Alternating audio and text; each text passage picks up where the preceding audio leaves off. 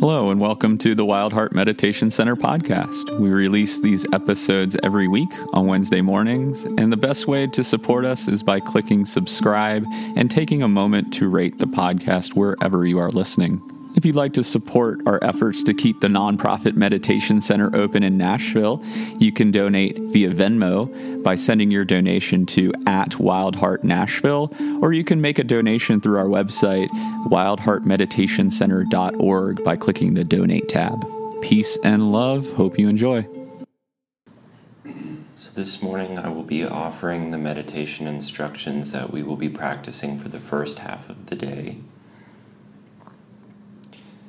We will be training in the first foundation of mindfulness, which is the establishment of mindfulness in the body and the breath. From the Buddhist perspective, training in the first foundation of mindfulness supports two things. It supports the development of concentration, which promotes tranquility, calm, and it also supports the refining of your awareness, which supports insight and the development of wisdom, which is the liberating quality of the Buddhist teaching of mindfulness. The first foundation is, as it might suggest, it's a foundation, it's a basis, it's a part of our practice that we never graduate from.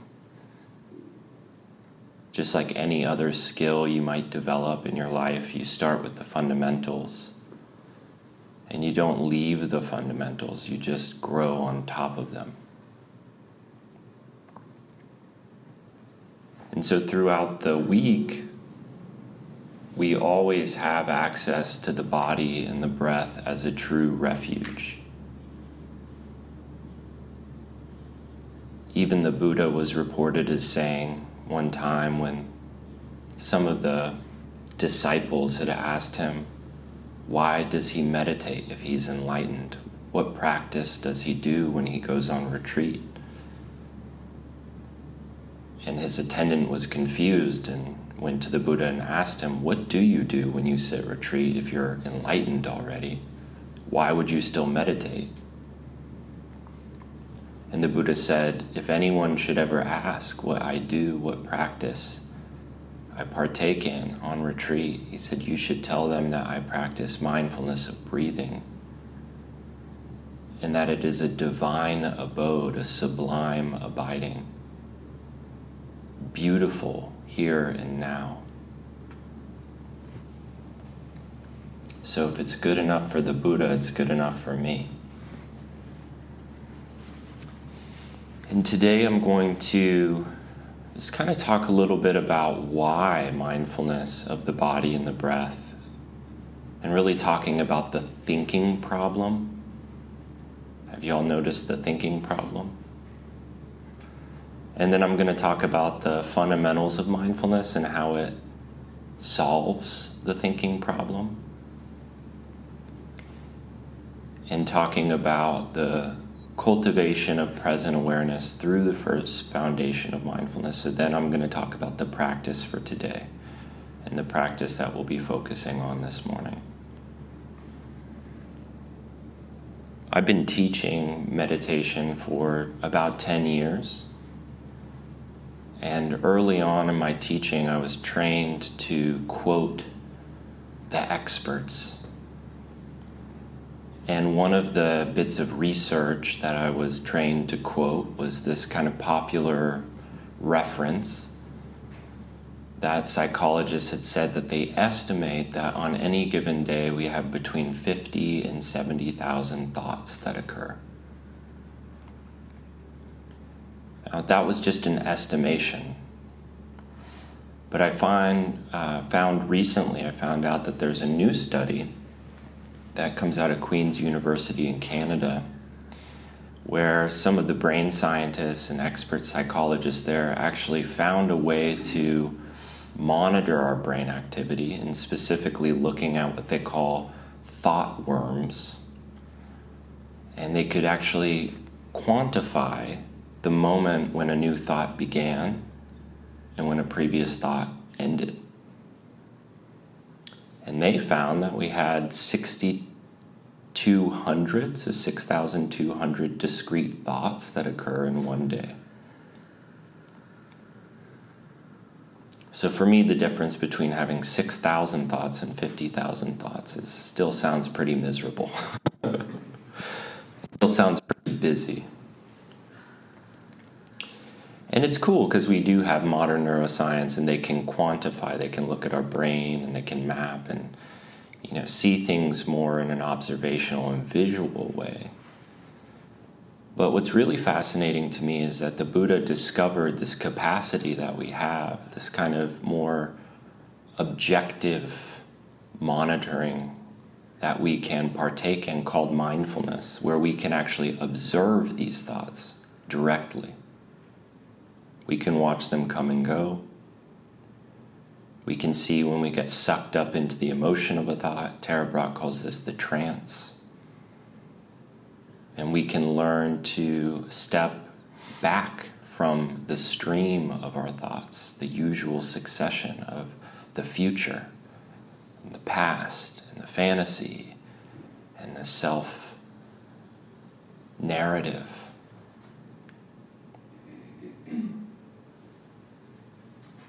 And the Buddha discovered this 2,600 years ago by sitting down and seeing what happens. There's a teacher, one of Joseph Goldstein's teachers, Munindraji, and Munindraji has a very simple way of putting the teachings. And he said, if you want to understand your mind and how you suffer, then you just have to sit down and watch it. Oftentimes in meditation, we're met with these kind of expectations that we have for the practice and assumptions of what the practice should be. And these can be really detrimental to our confidence in building our faith in the practice. One of the biggest myths over time that you hear time and time again is that meditation is supposed to help you clear your mind, to stop thinking. But what the Buddha discovered is that mindfulness isn't a tool to stop thinking. As a matter of fact, I don't think that there's a way to do that, nor that we would really want to do that. The thinking mind is certainly helpful at times. But that mindfulness is a way to step back and observe thinking.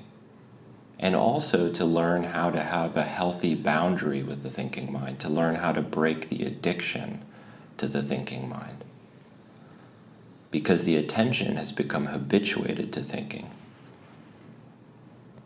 And if we're not mindful, we just follow and find our mind flowing from one thought into the next thought, into the next thought. And during a meditation retreat, this is par for the course.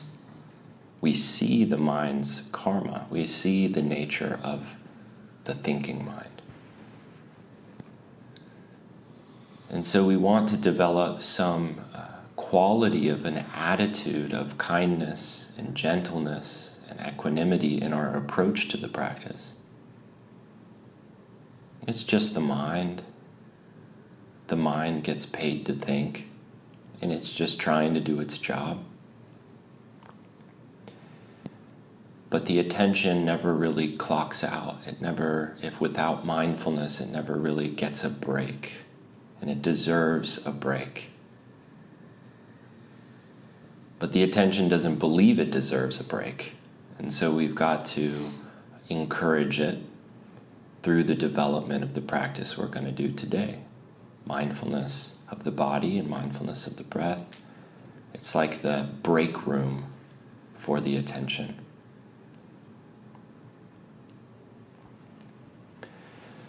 So one of the discoveries that the Buddha made in his quest to free himself from suffering was first to figure out, well, what causes it? Don't worry, I'm not going to go into the Four Noble Truths right now, but the summary of what causes suffering is the mind. This reactionary stress that we experience in the thinking mind. He says it's the mind that gets caught up and captivated in this and that, in the future plans. I call it the if-onlys, or the I'll be happy when. It gets caught up in the past, in the coulda, shoulda, wouldas, what I could have done, what I should have done, what I wish I would have done. It gets caught up in fantasy, the fantasy of I'd rather be somewhere else, doing something else. And also it gets caught up in our self-made stories. So what do we do with the thinking mind? The Buddha calls this the monkey mind, and he has a sutta where he says there are in the Himalayas, the king of mountains, level stretches of land that are delightful with monkeys and humans wandering side by side. In such spots, hunters will set traps in the monkeys' tracks in order to catch some of them. The monkeys who are not foolish and careless by nature, meaning the monkeys that have mindfulness, the minds that are full of mindfulness, when they see a tar trap, they avoid it from afar. But any monkey who is foolish and careless by nature comes to the tar trap and grabs it with its paw. And they get stuck there, thinking, I'll free my paw, so they grab it with their other paw. And they get stuck there, thinking, I'll free both my paws, so they grab it with their foot. They get stuck there, thinking, I'll free both my paws and my foot, so they grab it with their other foot. They get stuck there, thinking, I'll free both my paws and both of my feet, so they grab it with their mouth. And then they're stuck there, snared in 5 ways, fallen on misfortune, fallen on ruin, a prey to whatever the hunter wants to do with them. Then the hunter, in this metaphor, is stress and suffering. Without releasing the monkey, skewers them right there, picks them up, and goes off as the hunter likes. We can't solve the thinking problem with more thinking, figuring it out or fixing the mind with the mind. We have to return to the body and to the breath and to the present moment. And this is sublime abiding, as the Buddha says. It's a refuge, always here.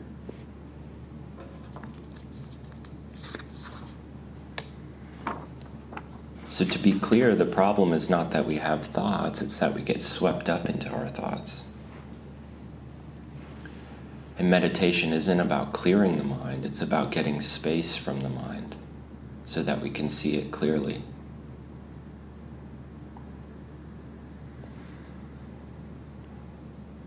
Earlier I'd said that we will be training in the first foundation of mindfulness. In the Buddha's time, they didn't have a word for what we call meditation. The word that they used instead was bhavana, which means something more like cultivation. So meditation is not this passive thing, it's something that we cultivate. It's a training. And especially in the beginning of practice or at the beginning of retreat, what we're training is we're training our attention to be more connected and sustained with our direct experience. And we do this through the body and the breath. So this will be your practice for today. We will connect and sustain our awareness, remember and return back into the direct experience of sound, hearing. If you're born with the ability to hear, your ears are always hearing. Connecting and sustaining the attention with the felt sensations of the body. I like to notice the weight of the body, the weight of the hands resting, the weight of your butt in the chair or the seat. One of the most simple and profound meditation instructions: as you're sitting, know that you're sitting. Sometimes it's a little annoying how something so simple can be so hard. They say simple, not easy. Sitting, know that you're sitting. And breathing, knowing that you're breathing.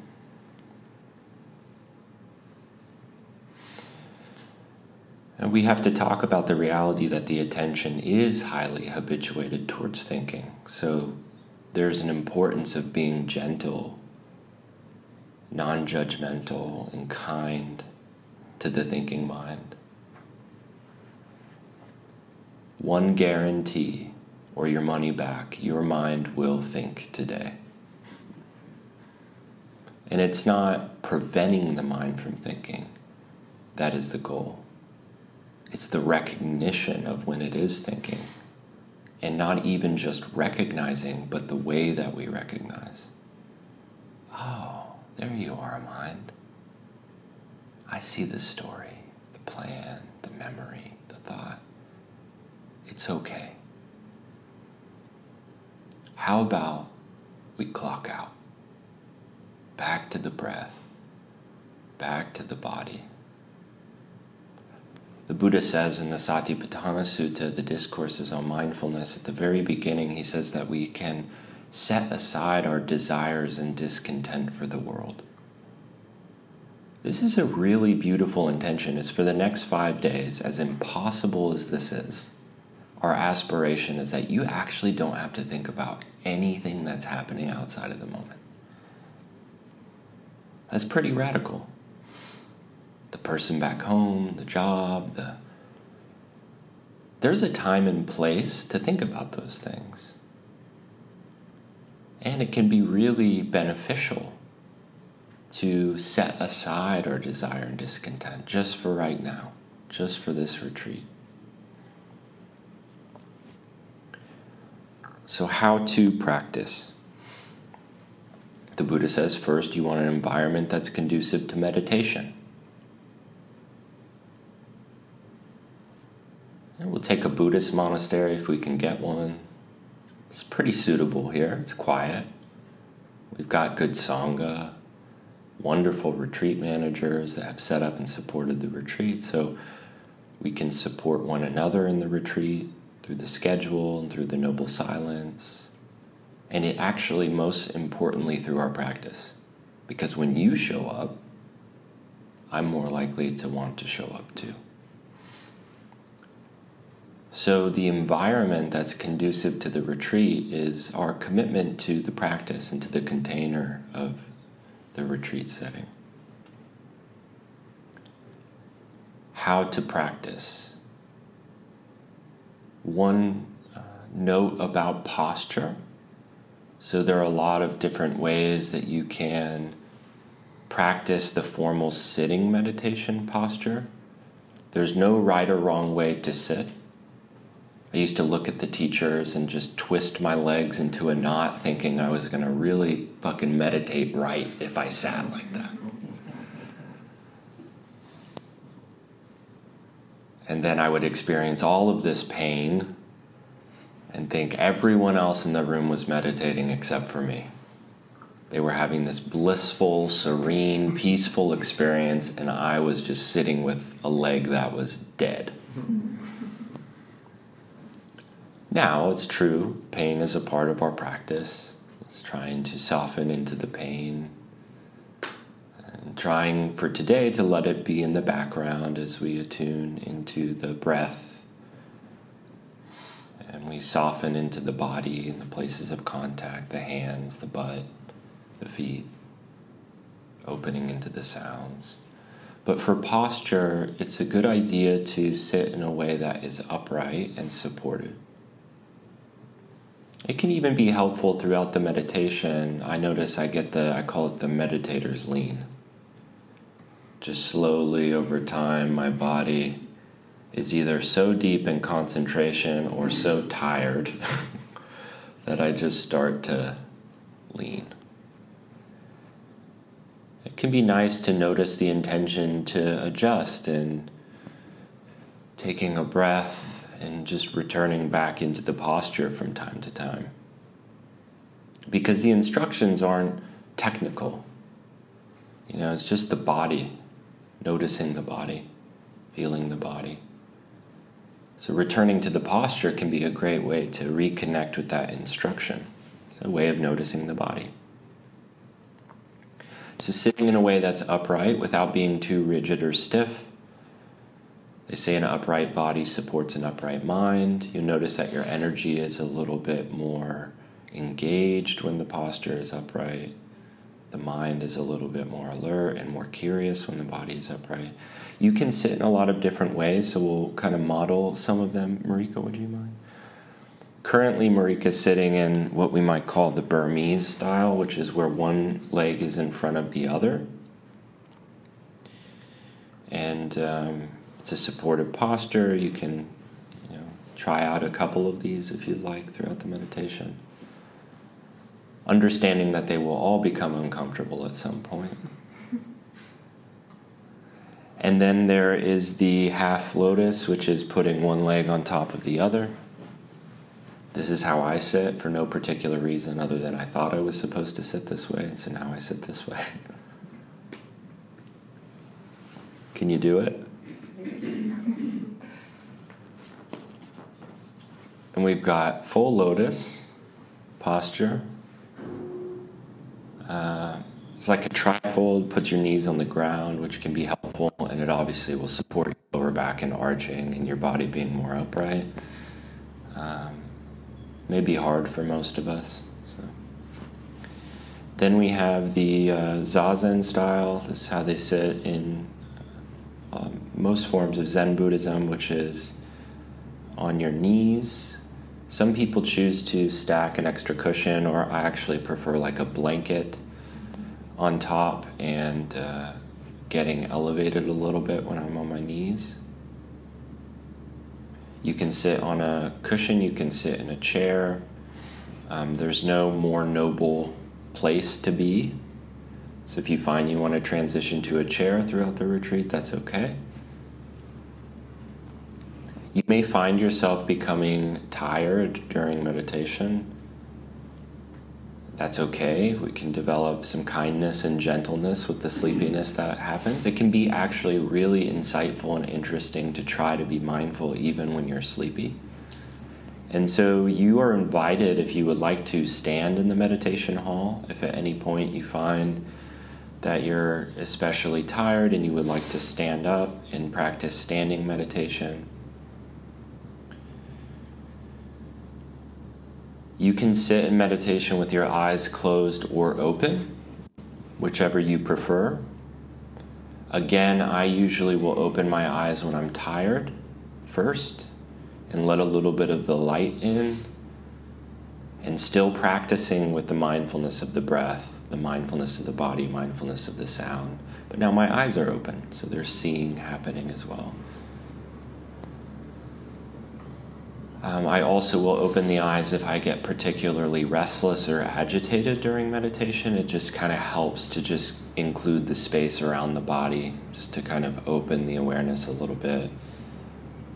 Sometimes I get this, what I call the meditator's claustrophobia, where everything just seems to be happening in here. And opening the eyes can help to widen into the space of the room. Anchors for today, the focal points of our practice are things that are already occurring. So they're not anything you need to do. There's not anything that you need to go get or work hard for. It's more of a attunement and a listening into something that's already here. I like to say that I want you to imagine like it's a friend that you haven't seen in a while. The sounds, and you're really, really interested in just letting the sounds come through your awareness of hearing. Maybe we can do that for a second.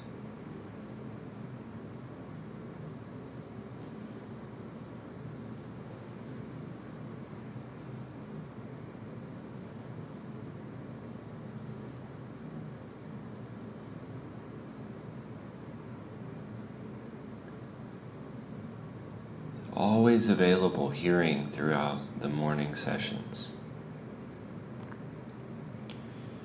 We can also notice the contact points of the body, so maybe taking a moment to just feel into, I call it mindfulness of gravity, the weight of the body. I even noticed when I started to be curious about the weight of my body, my shoulders softened a little bit.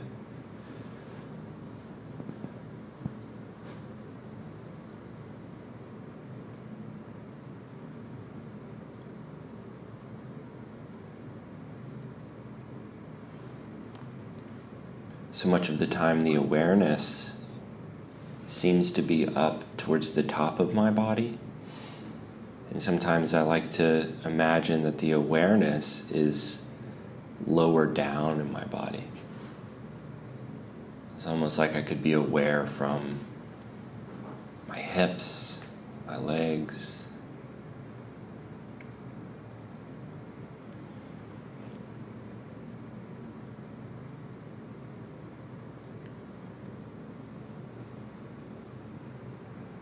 mindfulness of hearing, mindfulness of the body, and mindfulness of the breath. The breath is a really helpful meditation object because for most of us, unless there's an illness that you're experiencing, sinuses or something like that, the breath, first, it tends to happen in many different areas of the body. So you can notice it at the nostrils, you can notice it at the mouth, you can notice it at the back of the throat, you can notice the rise and fall of your chest, and the rise and fall of your stomach, your abdomen. And the breath tends to be relatively neutral, or we can tend to usually find some place in the body where the breath is neutral. Even if I have allergies and sinus issues, my breath I can notice just at the rise and fall of my abdomen. It's more neutral there. The breath is also dynamic. There's an inhalation and an exhalation. Isn't it interesting that many people in this world, in this lifetime, may not experience a sustained moment of mindfulness long enough to notice the full length of an inhalation and the full length of an exhalation. An intentional moment of breathing.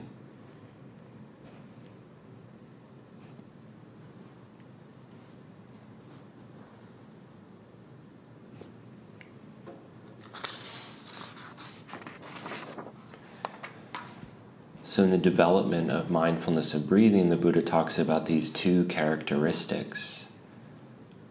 What we can translate, the words are vitakka and vichara, but we can translate them into connection or connecting and sustaining. I like the action words. Connecting and sustaining. So when your mind wanders during meditation, the moment that you notice that it's wandering is a moment of mindfulness. It's a moment to celebrate. It's not an, oh crap, my mind's wandering, I'm doing it wrong. It's a, oh, I'm aware my mind's wandering. Mindfulness, nice. Yes. And then we want to connect with the breath. So take a moment and notice where you feel your breath coming and going most predominantly in your body. If you don't really look hard, you just feel the breath that's already happening. Just notice, where do you feel it?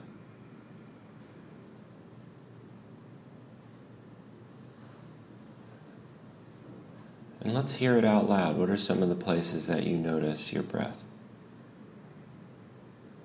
Back of the throat. Back of the throat. Belly. The belly. Nostrils. Nostrils. Chest.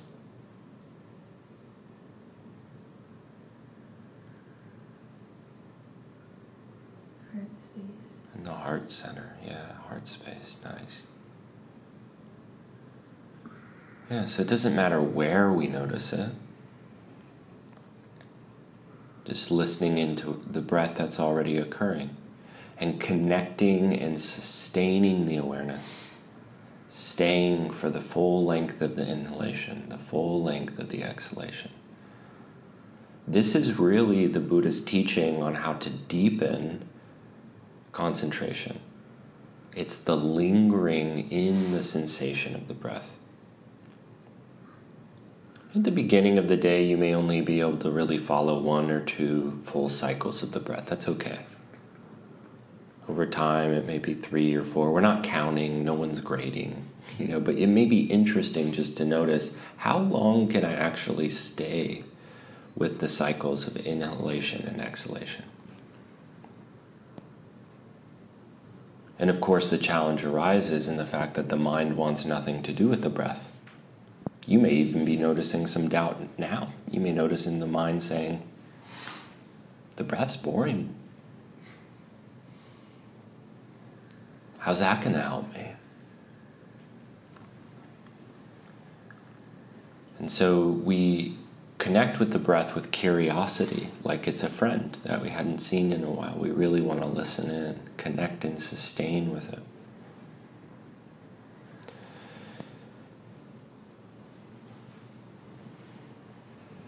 So trying it out, instead of trying not to think, try to be curious about the breath. Just ignore the mind. It's not like you're not trying to think, it's you're preferring the breath, not disapproving of the mind. Does that make sense? It's like, which side of the coin do you want to look at? Some people may find it helpful to use a gentle note or label, the word in on the inhalation or out on the exhalation. That's fine if you prefer to do that. Some people find once you use labels, it just gets too thinky for you, so you don't need to use labels if you don't want to. That's fine as well.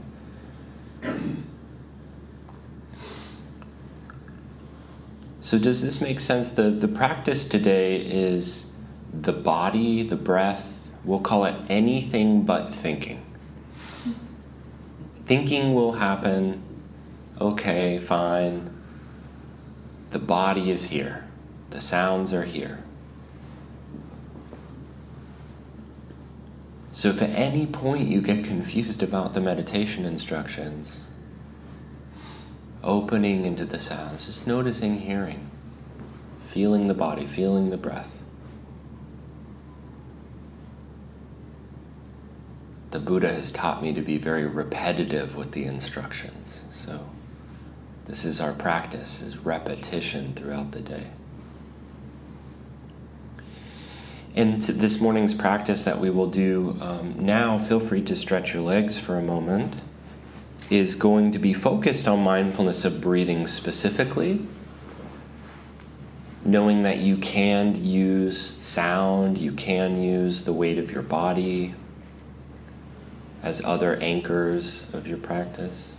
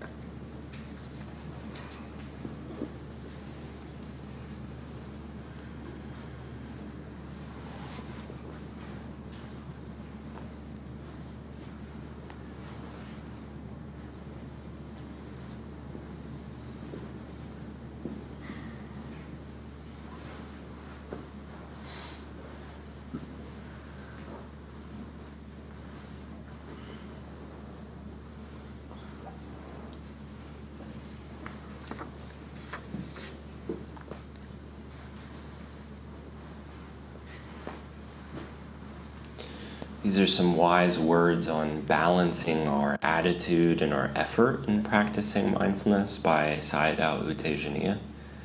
He says, wise effort in meditation simply means to keep reminding yourself to be aware. Wise effort is continuous effort. It's not energy that's used to focus hard on something. That's striving. Instead, it is an effort that's simply directed at remaining aware. It is not difficult to be aware or to be mindful. It is difficult to maintain it continuously. For this, you need wise effort, which is simply perseverance. So we'll practice together. If you want to find a way to sit within your body's natural ability, it's upright, finding a posture that's suitable.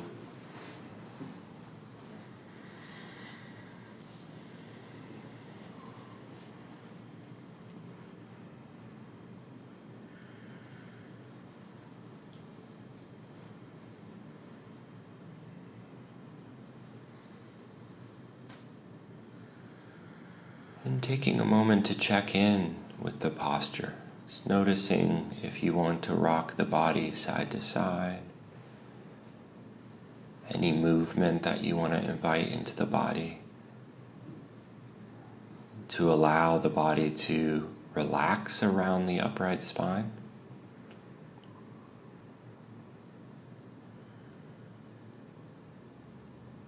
You may choose to gently close the eyes or have a soft gaze towards the floor in front of you.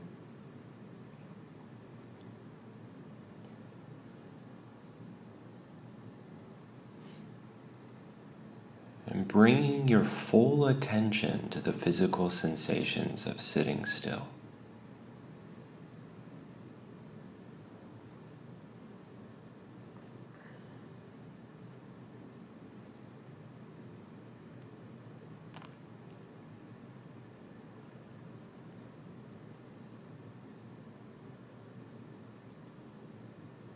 There's nowhere to go, nothing to do. There's no right or wrong way to be right now.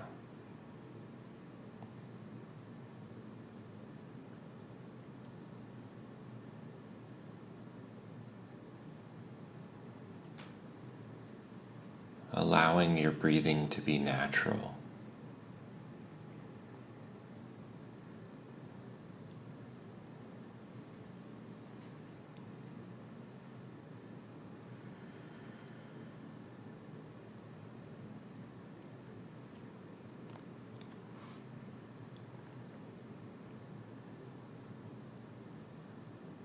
Just beginning to scan through the body, bringing your attention to the head, releasing any tension in the face, in the jaw.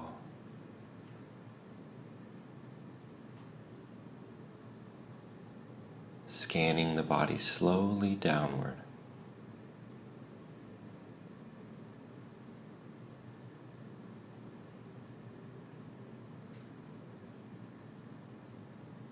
Softening any tension that you may find in the shoulders and the chest, the diaphragm, the stomach.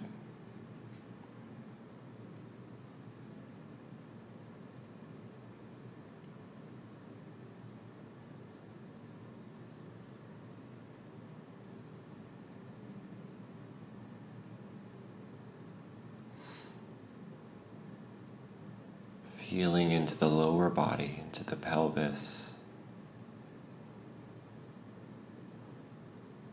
Softening any tension or tightness that you may find in the thighs, the knees, the shins, the calves, all the way through the bottom of the feet. So not forcing the body to relax, inviting it to relax.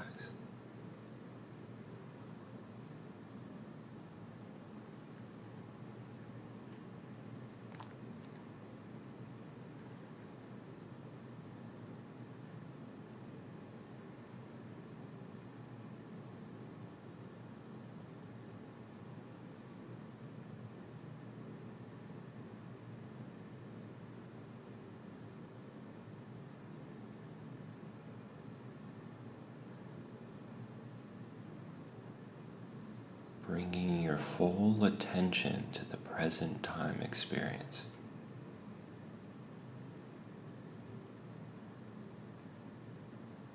Just noticing the full range of sensations that are happening here.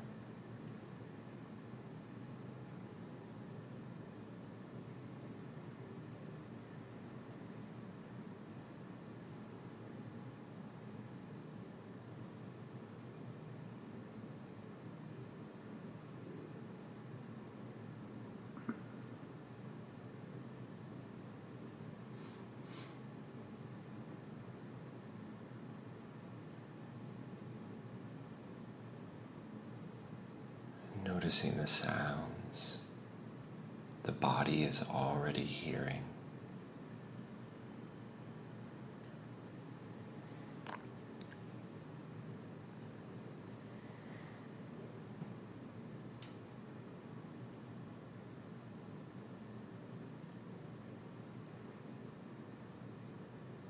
Noticing the weight of the body, the hands, the weight of the body in your seat. As you're sitting, feeling the body sitting.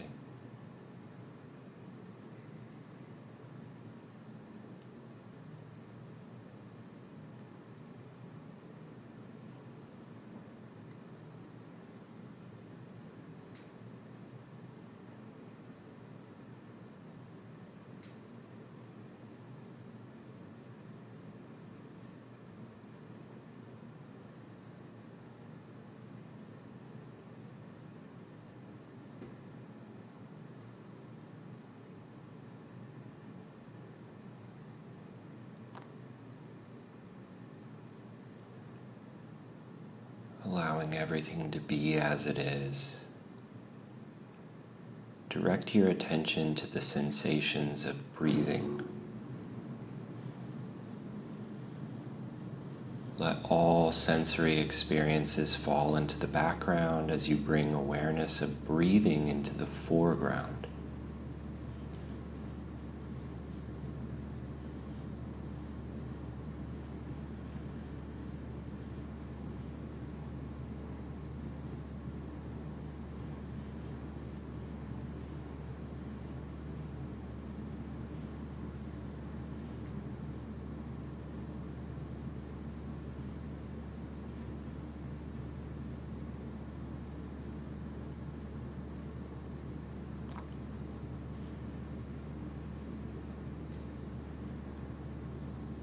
Just noticing where you feel the breath most easily. Maybe at the nose, or the chest, or the stomach, or somewhere else. Just finding the place where you feel the breath coming and going. And use that area of the body as the primary object of your attention. Just picking one point, one location, and sticking with it.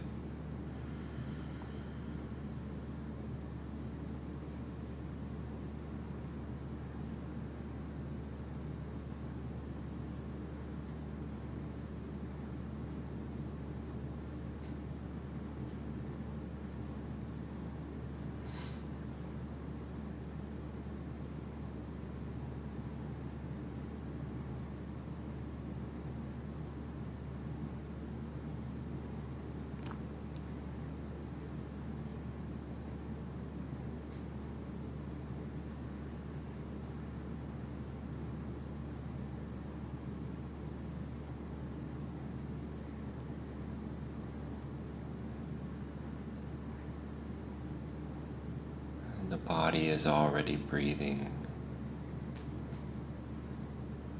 Breathing in, know that it's breathing in. Breathing out, know that it's breathing out.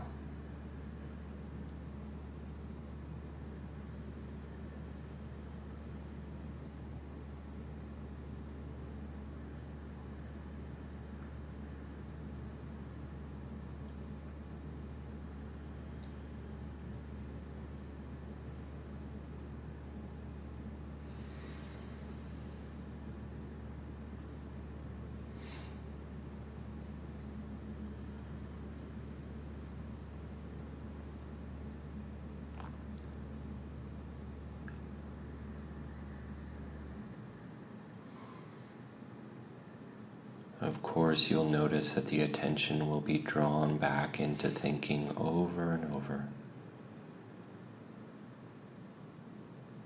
It's the mind's natural tendency is to think.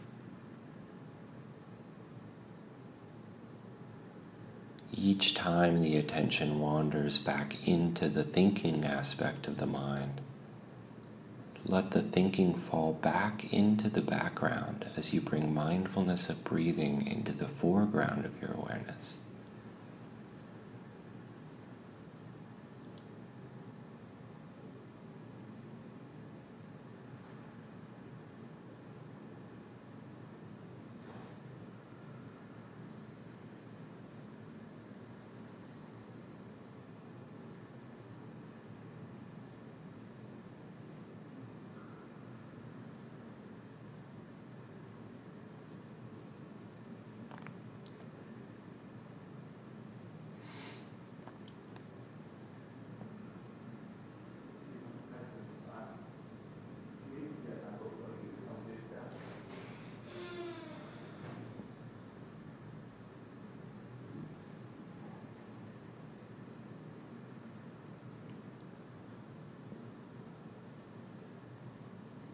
If you like, it may help to silently label with the word in on the inhalation and or out on the exhalation, or using the phrases rising and falling with each inhale and exhale. If you like, you can try that practice for a period of time and then drop those labels. The most important thing is to feel the direct experience of the body breathing itself. Breathing in, knowing that you're breathing in. Breathing out, knowing that you're breathing out.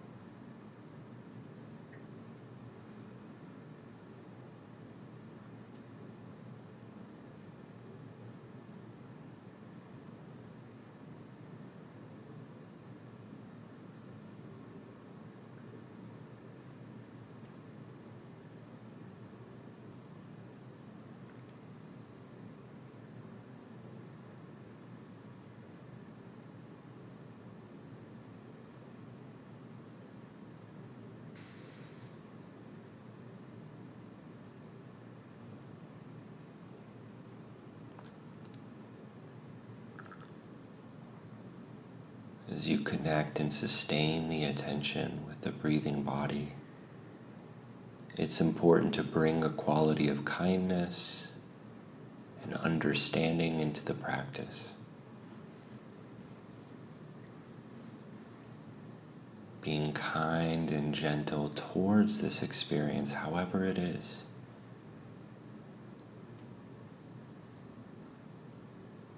Breathing in, calming the mind. Breathing out, softening the body.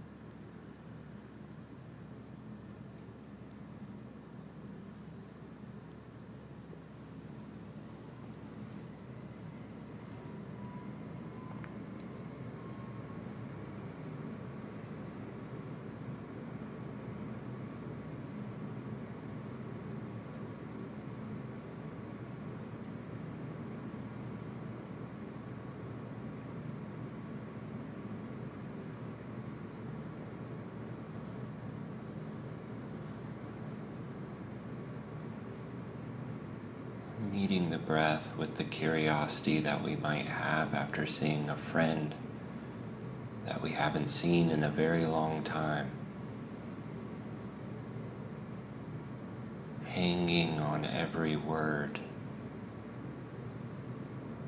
intimate and close, listening with the whole awareness, breathing in, knowing the in-breath, breathing out, knowing the out-breath.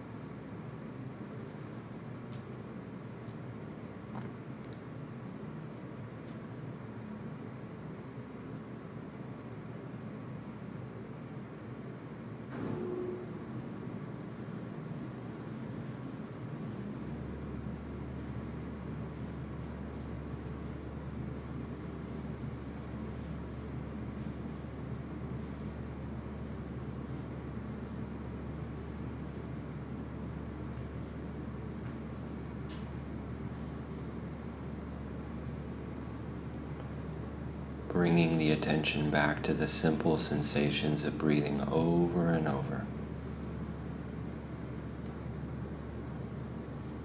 Breathing in, know that the breath is coming into the body. Breathing out, know that the breath is leaving the body.